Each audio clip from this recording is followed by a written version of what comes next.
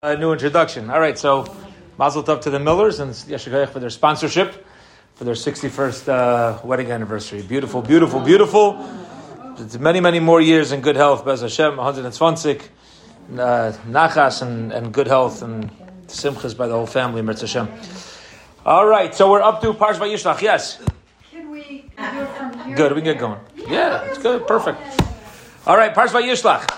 Vayishlach Yaakov Malachim Lefanov. Yaakov sends angels, messengers in front of him to Esav Achiv, Esav his brother. Now we're all familiar with the story up until now. If we've been following through with the Torah portion, this is about to be a physical showdown between the two brothers that have been arguing since the womb. Arza Seir Sidei Edom, the womb. Reminds me of my mother, Zacharna Lebracha, when our twins were starting in Torah prep. So there was a lot of people telling us that maybe it's not a good idea for them to be in the same class.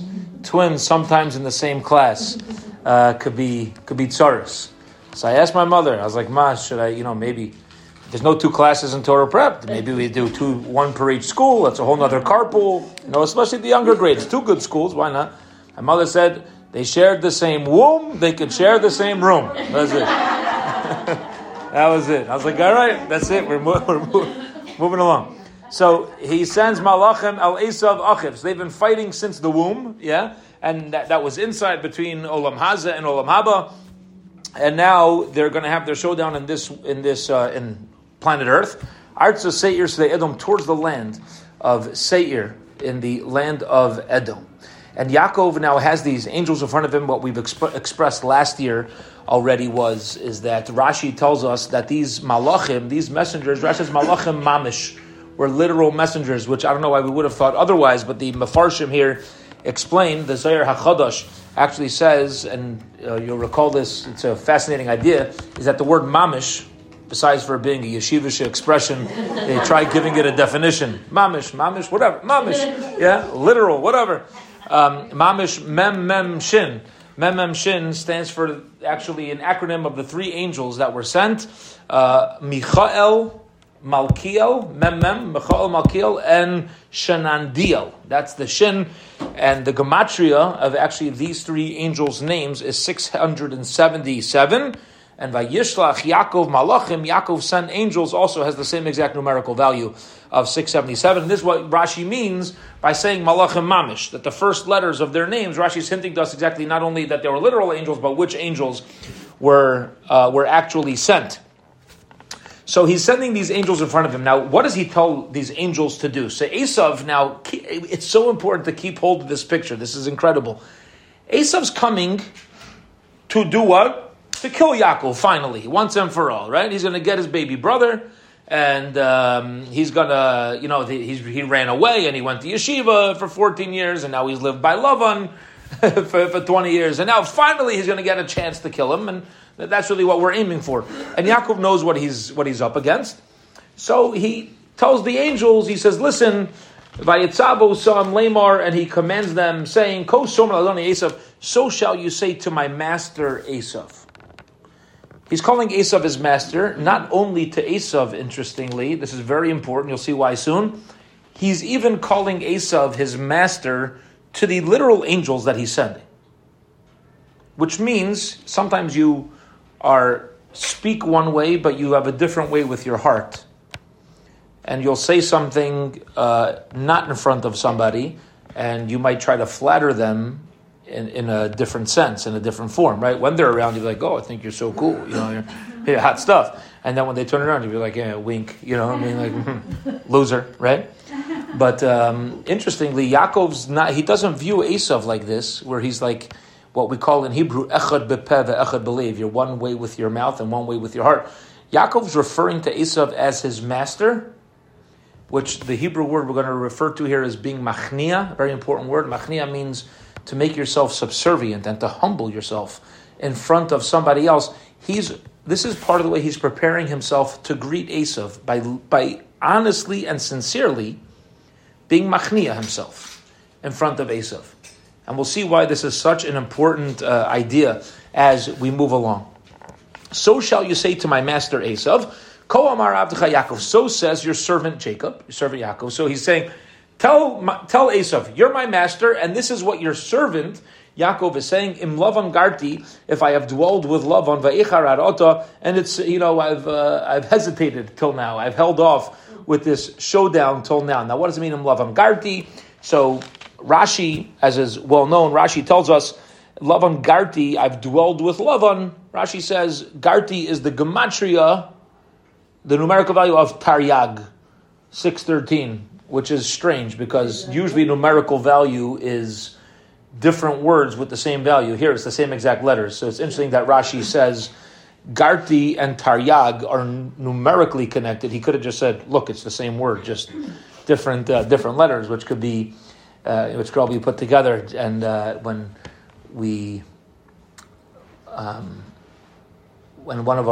when Zelda was expecting the twins, who we were talking about before, it's coming up again, okay, a parsha of twins. So one of the names that we were considering was to name after my grandmother, my Bubby Bella. Now, my Bubby Bella's Hebrew name was Bela, okay, and she spells it Beis Yod Lamed Aleph, which, as I mentioned at their Bas Mitzvah, stands for Baruch Hashem La'olam Amen. Okay, it's an acronym for those four words. And Zelda wasn't so sure. I was like, we'll name after my grandmother. Maybe that's the idea. And Zelda wasn't so sure. She was so comfortable with the name for whatever reason. I don't know. She was comfortable with the name at the time. Ultimately, obviously, she was fine with it. But we were in camp, and this was 2 months before they were born. We were in camp, and Reb Hillel David was actually in camp with us. It's a big gadol from New York, and I asked him. I said, we have a grandmother to name after. We're considering this name, and for some reason, my wife's not so comfortable with this name on this child. It's interesting how it happens. We actually decided to name her Rachel, and then, like in the middle of davening, the morning we were going to name her, we were in Toronto. We're in Toronto, and I went to shul, and we were going to name them in shul, Rachel and Shira. And then, right after Shachris Shmona Esrei, I was like, I don't think that's the right names. And I was like, now what do I do? So I was like, So I actually ran back to my in-laws' house where Zelda wasn't coming to shul, and I was like, I think it's Bela and Shira. She's like, you're right. So I ran back, and I got back in time for my aliyah. But be it as it may, we had Rachel. The next one, we were more comfortable with that name, which is interesting. I'll tell you another story with names. When I was born, so 3 of my grandparents had passed away the year before I was born. Both my father's parents passed away a few months apart, and my mother's father. My father's father was Yitzchak Isaac. My mother's father was Menachem Mendel. And my father's mother was Bella. They passed away the year before I was born. And then my grandmother, who I quote very often, my Bubby Per, she lived till 107, and she passed away when I was in high school. So I had the schus, I had the merit to spend time with. But what happened was, now another child came to the world, and they weren't sure which one to name me. Did they name me after my mother's father or after my father's father? Okay. So they asked Rav Segel, the Manchester Rosh Yeshiva, which name they should give me. And the first question that the Manchester Rosh Yeshiva asked my parents is there anybody alive, like a widow or a family member, that would be meaningful for them to have that name? So since my mother's mother was still around, Sir Segel said, always, he says, my father says, both your parents aren't here anymore. Right? So they're anyway living in a different world. It's not going to be physically meaningful to them. He says you should name him after your wife's father, name him Menachem Mendel, because this way there's an almana, there's a widow, and she'll gain comfort from it. So that's why you get the name. Interestingly, what's anybody supposed to know? But then, so I received the name Menachem Mendel, and then I have a son, Yitzchak Isaac. So either way, it doesn't really matter. If I would have been Yitzchak Isaac, he would have been Menachem Mendel. Baruch Hashem. Like either way, the Baruch Hashem just makes it all. It makes it all work out. Okay, yeah, go ahead. So didn't he give the strength? Didn't Yosef Correct. give him the strength? We'll get into that. Yosef is born, and Yosef is the antidote for Esav, which we'll get into. But Hashem, hopefully, we'll have time to explain what this connection between Yosef and Esav was. And once you're mentioning Yosef, the same thing happened with names. With names, it's wild. It's incredible how you never lose out by doing the right thing and trying to be there for others, ever. You never lose out. Leah had 6 sons. Rachel had no sons.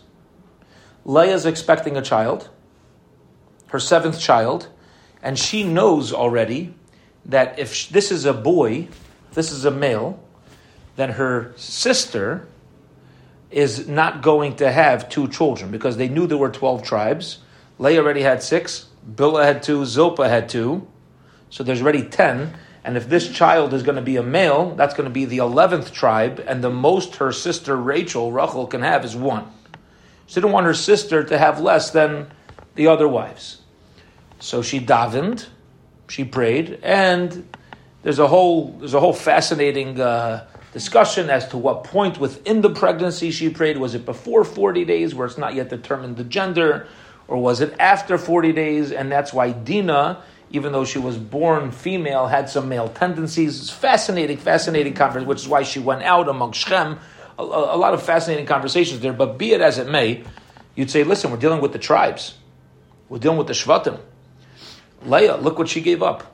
She gave up a tribe for her sister. That's beautiful. And then you look back at the story, and what happened with Dinah? So what happened with Dinah was, she was violated by Shechem. And they had a daughter from that violation. That daughter's name was Osnas, who was in Mitzrayim and married Yosef. And they had Ephraim and Menashe. So what happened was, which is a whole conversation, another conversation, as Torah is always symmetrical and interconnected. But Leah prays that her sister should have 1 shevet, and that shevet's given to her sister. But ultimately, the daughter that she ended up with had grandchildren. Dinah's daughter Osnas had Ephraim. She gave up 1 tribe and ended up with 2 tribes. Because Yosef, who she actually gave to her sister Rachel, ended up dividing into the 2 tribes that were the great grandchildren of Leah. So everything it's just incredible how ultimately you think you're giving up, you're never giving up. You're always there for somebody else. It comes back. Yeah. We didn't even start on what we were prepared to. Go ahead. No, keep going. Since you were there, yeah. there's always something about this story that always agitated me. I can't get my head around it. If Leah already had 4 sons, she didn't have to get Zilpah. She wasn't ready to have any more children. No, she stopped having children Right. at the time, but she had 4 sons. Her sister had none. Mm-hmm. But her sister, who gave her handmaid over, Bilhah, we understand she had no children. But Leah already had 4. Correct. So I don't understand why she had to have Zilpah come in and have more children for her. That's what I don't get. I mean, I see all this. Okay, I hear. I don't have a straight answer for that. Yeah, I don't. Have to give her They knew with Ruach HaKodesh there was going to be 12. Right. They knew there was going to be 12.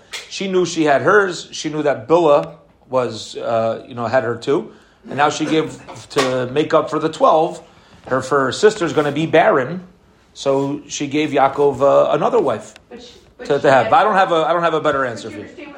Yeah, I hear. It's not like. But she was making sure Klal Yisrael was going to be created. That's in the broader picture. That was her concern. Yeah, in the broader picture, that was her concern. But I hear why. Okay, all right. So here we go. So in Lavan Garti. So here we go. So in Lavan Garti, so Rashi says, going back to this Taryag idea, that Yaakov says, Im Lavan Harosha Garti, I lived with Lavan the wicked guy, the Taryag Mishamarti, and I kept the 613 commandments. V'lo lamarti b'ma'asav haram, and I didn't learn from his evil ways. The obvious question on this is, it seems to be redundant. Yaakov's telling Esav, first of all, he's subjugating himself. Okay, keep noticing this. But within that subjugation, within saying, you're my master, I'm your servant, he's letting him know it's what we call a Jewish pride. He's saying, there's an element here that you will not mess with. And that is my mitzvos. Whatever I will make myself subservient, but not if it means causing me to not be connected with Hashem.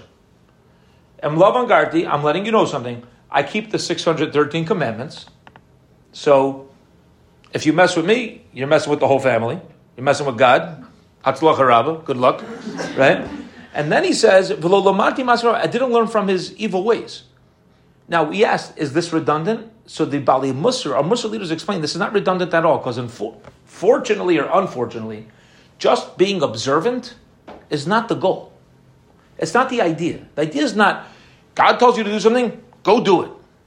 That's not enough. Yaakov Avinu, our forefather Jacob, he's teaching us that you can keep all 613, but you could still act like the nations who don't follow in the ways of God. So he's saying there's two things combined that I'm telling you has Hashem on my side. Number one is I listen. Number two is I act. You can be observant and act, God forbid, like a lowlife, and not have the proper character and not have the proper midos and all those things. That's a contradiction in terms. It could be a contradiction. It is. How so? Because if you can't be observant and then act improperly. Very good. Okay. So what Rebbetzin Simon is saying like this, and I'm going to put your words, I'm going to bring it to a statement that was said by Rav Shimon Schwab at an Aguda convention in the 1970s, where there was apparently, before that convention, there was something in the front cover of a lot of the New York papers about Orthodox Jews that did some things shady when it came to taxes and so on and so forth. And it was in the forefront of everybody's mind because now the community is being represented like that. And he got up and he started his speech. And he said, it says in the papers that there are Orthodox Jews that aren't being honest. And I want to tell you something. If they're not being honest, they're not Orthodox Jews. Mamish, what you're saying. He's saying you could wear a sheitel, you could wear a yarmulke, you could wear a talis, you could wear a tefillin the whole day. If you don't act, what does it mean to be an Orthodox Jew? You act the way you do your best to act the way that Hashem asked you to do. If you're not honest, then now you're playing dress up. You're saying the two things. I very nice. So what Rebbetzin Simon here is saying is like this, and this is taking it to taking it to a deeper level that we need to grasp over here. What Yaakov is saying. Im Lavan Harasha Garti, you should know, I've dwelled with Lavan Harasha, the Taryag Mitzvah Shamarti, I've kept the commandments, which means, included in that is, V'lamati Ma'asav Aram, I don't act like him. Because if I did act like him, the 630 commandments wouldn't be worthwhile. Beautiful. Right? The two things it's two separate things, but obviously they need to be interconnected, because one without the other, you're not even keeping the mitzvahs the way that, Gavaldik, excellent, the way that Hashem expected us to do this. The question that they ask is, how can Yaakov Avinu claim that he kept all 630 commandments if later on Yosef, he was punished by Yosef being away for 22 years. For the 22 years he separated from his own father, from Yitzchak and Rivka, so he didn't fulfill those mitzvahs for 22 years. That's what they call a Welt question. That's a question that the world seems to challenge about, how do you keep it? And the answer that they come up with is very important, which is that when it comes in front of Hashem, it's not the results, it's actually the yearning to do it and the efforts and the trying to get it done that gives a person the reward, even if they never actualized it in practice. And this is why Yaakov doesn't say, Taryag mitzvos kiyamti. He doesn't say, I fulfilled the 613 commandments. Rather, he says, the Taryag mitzvahs, 630 commandments, shamarti. Shamarti is to yearn. For example, when Yosef had his dreams and he told it over to his father, it says his father, Yaakov, va'aviv shamar es hadavar. He yearned for the day that the dream will come true.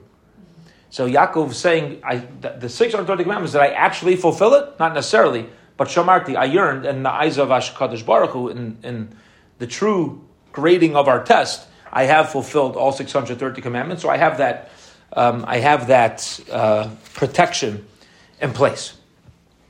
Okay, yeah, go ahead. Doesn't Lishmor mean to guard? The Shmar does mean to guard, yeah.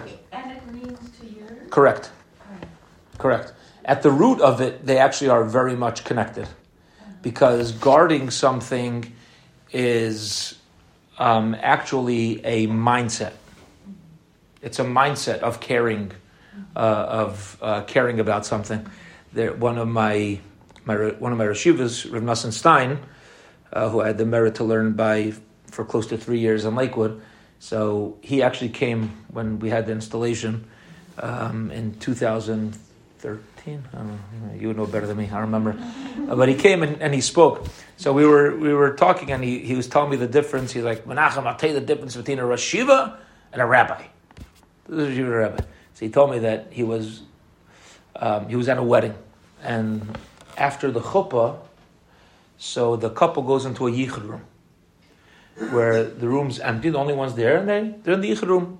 Discussion for how long? Anywhere between 5 minutes and 9 minutes, depending on who the Masada Kedushin is and what is. Okay. Now, during the 5 minutes that they're in the yichud room, so you have Eidim, you have witnesses that stand outside the door, and then once the allotted time is up, they walk away. In this way, if there's any question as to whether there was yichud, which according to some opinions is how you consummate the marriage, by just dwelling in a room together, so that's enough. So he said, I believe we may have shared the story before, he said he was asked to be a witness on the yichud, so he's standing outside the door of the room, and the 5 minutes aren't up, and they started a minyan for Marav. In the hallway, right outside the yichud room. The yichud room was right off a hallway in this hall. So his question was, he wanted to daven with a minyan, but his question was, could he daven with a minyan by standing outside the door and blocking it from opening? The door opened outwards. So his question was like this. His question was, if he stands in front of the door and then he has kavana of davening, so he knows they didn't come out, otherwise he would be on the floor. They would knock him over. At the same time, he's focused on davening. He's not focused on being a witness, on being the shomer over the situation. So he said every Rashiva that he asked told him that he can't daven with that minyan. No, you need the mindset, you need the das, you need this. And he said every rabbi, every Korean rabbi, it was done. It was done. Like it's fine. It's like he's like they're both right. But that's the difference between the Rashivas and the Rashivas are into getting the lumdus and the whole thing, and then the bottom are like, okay, you have to have it with a minyan. You got to get that done. Fine, they're in there. It's good. It's like, but going back to Shmira. So Shmira generally you need a mindset. And that's part of yearning for something, means that you have something on your mind, and you want to keep it going. I want to mention something before we run out of time. It's such a powerful idea. I so badly want to talk. I found this so fascinating. I'm probably going to speak about it Shabbos morning also. I'd love to learn this together with everybody Shabbos morning. It is such an idea. It's just percolating in my mind, and it's like getting there. So this is, I'd love to open up for conversation for myself to get clarity in this. Yaakov and Esav are having their showdown, right? Yaakov is not threatening Esav. Esav is coming to threaten Yaakov. Okay.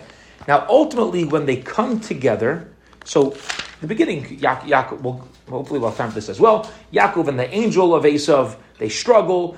Ultimately, Yaakov's able to overcome him, and he has to go and sing Shira. And now it's time for the physical showdown between Yaakov and Esav. And what happens during their physical showdown?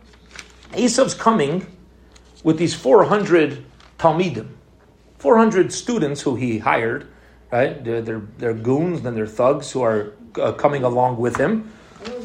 And no, he hired people to come along with him. He had his family too, but they weren't.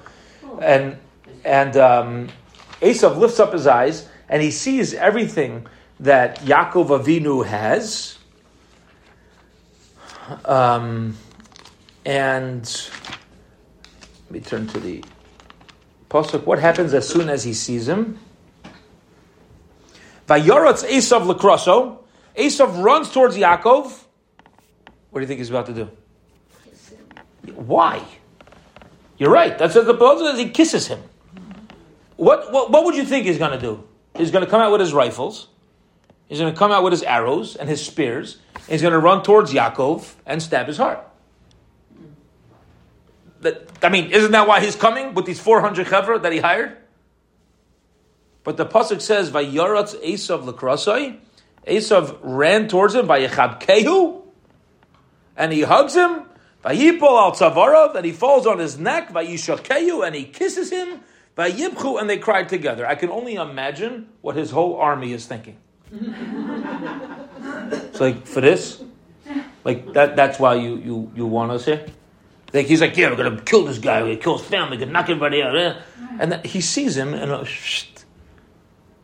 it's nuts. It's nuts. And there's a big message in this pasuk that has a lot to do with our relationship with Esav and Golus and exile in general. So what's the dot on the... Okay, so what are the dots on top of Vayishkeu? So Rashi tells us, Yesha Darshan Akudazu, Laimar Shlai Nishku B'chol Liba. He didn't kiss him with his entire heart. He kissed him with the tire. No, Amar Rav Shimon Yochai, Allachi b'duash Esav Sanias Yaakov Ella Shenichmru Rachma Ba'isa Shav and Ashkeu B'chol Liba. That actually, the other opinion was that it actually was completely with his heart. But for that moment, his Rachmanas kicked in. His mercy kicked in, but it actually was with his entire heart. Okay. Maybe afterwards he tried taking a good chunk out of his neck. But at least for a moment, he hugs him and kisses him, and it's like legit. It's like for real. Says the Sforno. Got to listen to this. I don't know if you're going to be as inspired by this as me, but let's try. See if we do this. Says the Sforno. What happens? Esav runs towards Yaakov, and he kisses him. Pasuk Dalid. Okay. Nepach libo. Esav's heart completely changed. Kemo rega, for that moment. Why? Bahachna osav shel Yaakov. Because of Yaakov's humbling himself. Yaakov kept calling him my master, and he was sincere. And Yaakov said, I'm your servant, and he was sincere. And he sends him the presents that he sends to Esav because he was sincere.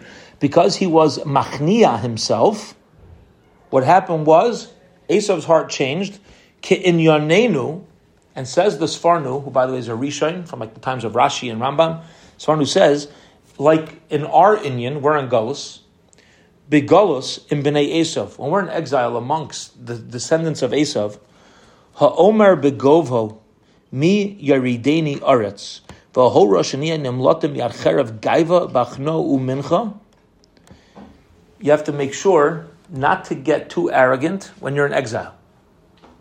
The way to be successful in exile, says the Sforno, this is incredible, is hachna'ah.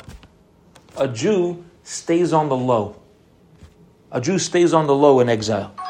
Ka'omram Chazal, like the Gemara tells us in Tractate Tainis, Chaf Amar Aleph, Sha'achia Hashilani killed Esau Bekon Achnia Lechal Ruchas Heinlei also came Bar Yoni Ben Yishen. He says, and by the destruction of the second temple, when the Jews revolted, if they would have listened and looked at this story of Yaakov and Esav, the second temple wouldn't have been destroyed. Because our sages were telling everybody, chill. Take a step back. This is not a time for revolt. If this is what they're doing to us, this is just a matter of gullus. This is what Rome's doing to us. It's the Baryonim, the tough guys who wanted to stand up. They're the ones who brought about the Churban. Obviously, everything was supposed to happen, and everything has a rhyme and a reason. The bunch of them wanted the second base to make this to be destroyed.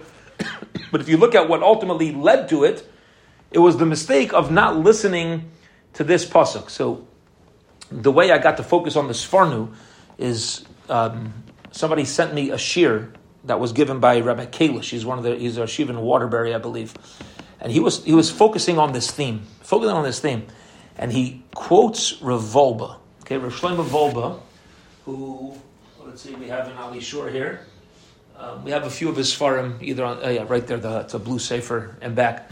He quotes Rav Volba, so I want to see it inside. He says Rav Volba says a fascinating thing on this Sforno. The way he presents it is, if you have a group of people that have been together from birth, good friends. We were in diapers together. We went to preschool together. We were in middle school. We went to high school in St. Louis together. And we all had the same dream. We all had the same dream. Whatever that dream is, make up your favorite dream. I don't know. You want to be, I don't know, anything? Anything on that? Lawyers. Famous attorney. We all want to be famous attorneys. You have 5 friends. We all want to be big time attorneys. So we all go to the same schools. Finally, does everybody make it? Not everybody makes it. One of them makes it. Front page of not to be on the front page is not good news if you're a lawyer. But big news. Yeah, big news, a big deal. And the other ones, some of them, either had to drop out of school and, take different paths in life, but they never lived out the dreams that they had when they were children. Okay. They're now older adults, and they're getting together. And they're sitting in a restaurant, and they're catching up.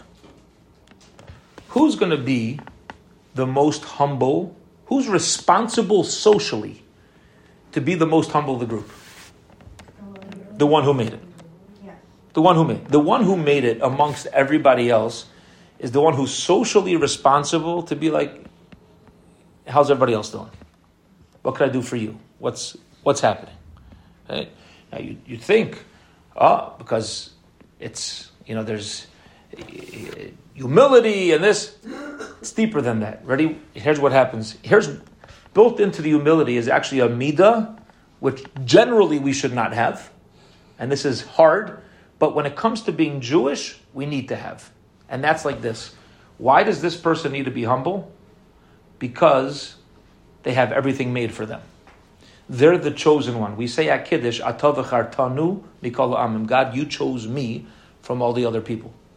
Says Rav Wolbe, incredible, when a Yid is in Gullus, when a Jew's in Gullus, our place is not to be screaming in the streets, telling everybody off, and being like, we have rights, and we have this, and you're an anti-Semite, and yeah, I mean, you could lobby and work within what's normal and try to stop people from hating us, but to be out there, boldly, there's a certain arrogance that you need to have to be confident enough to show humility.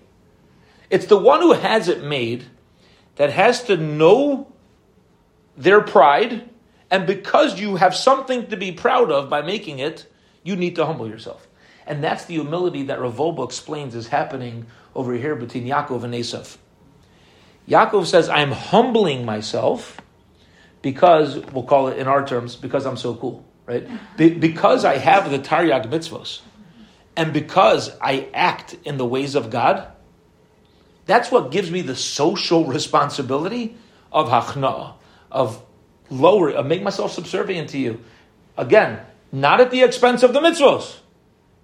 That's what's so nuanced over here. There's such a beautiful idea. That's why I want to get into this on Shabbos morning.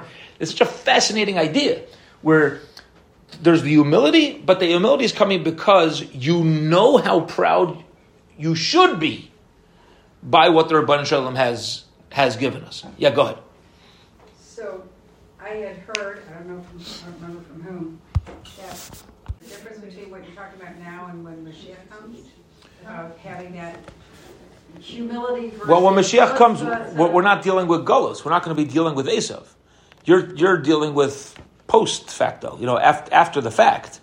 When Klal Yisrael is going to be known to the world to be the chosen one, so that is different. Over here, we're dealing with Esav coming and trying to attack Yaakov. This is the response. The response that a Jew should have is because we're proud of what we're made of,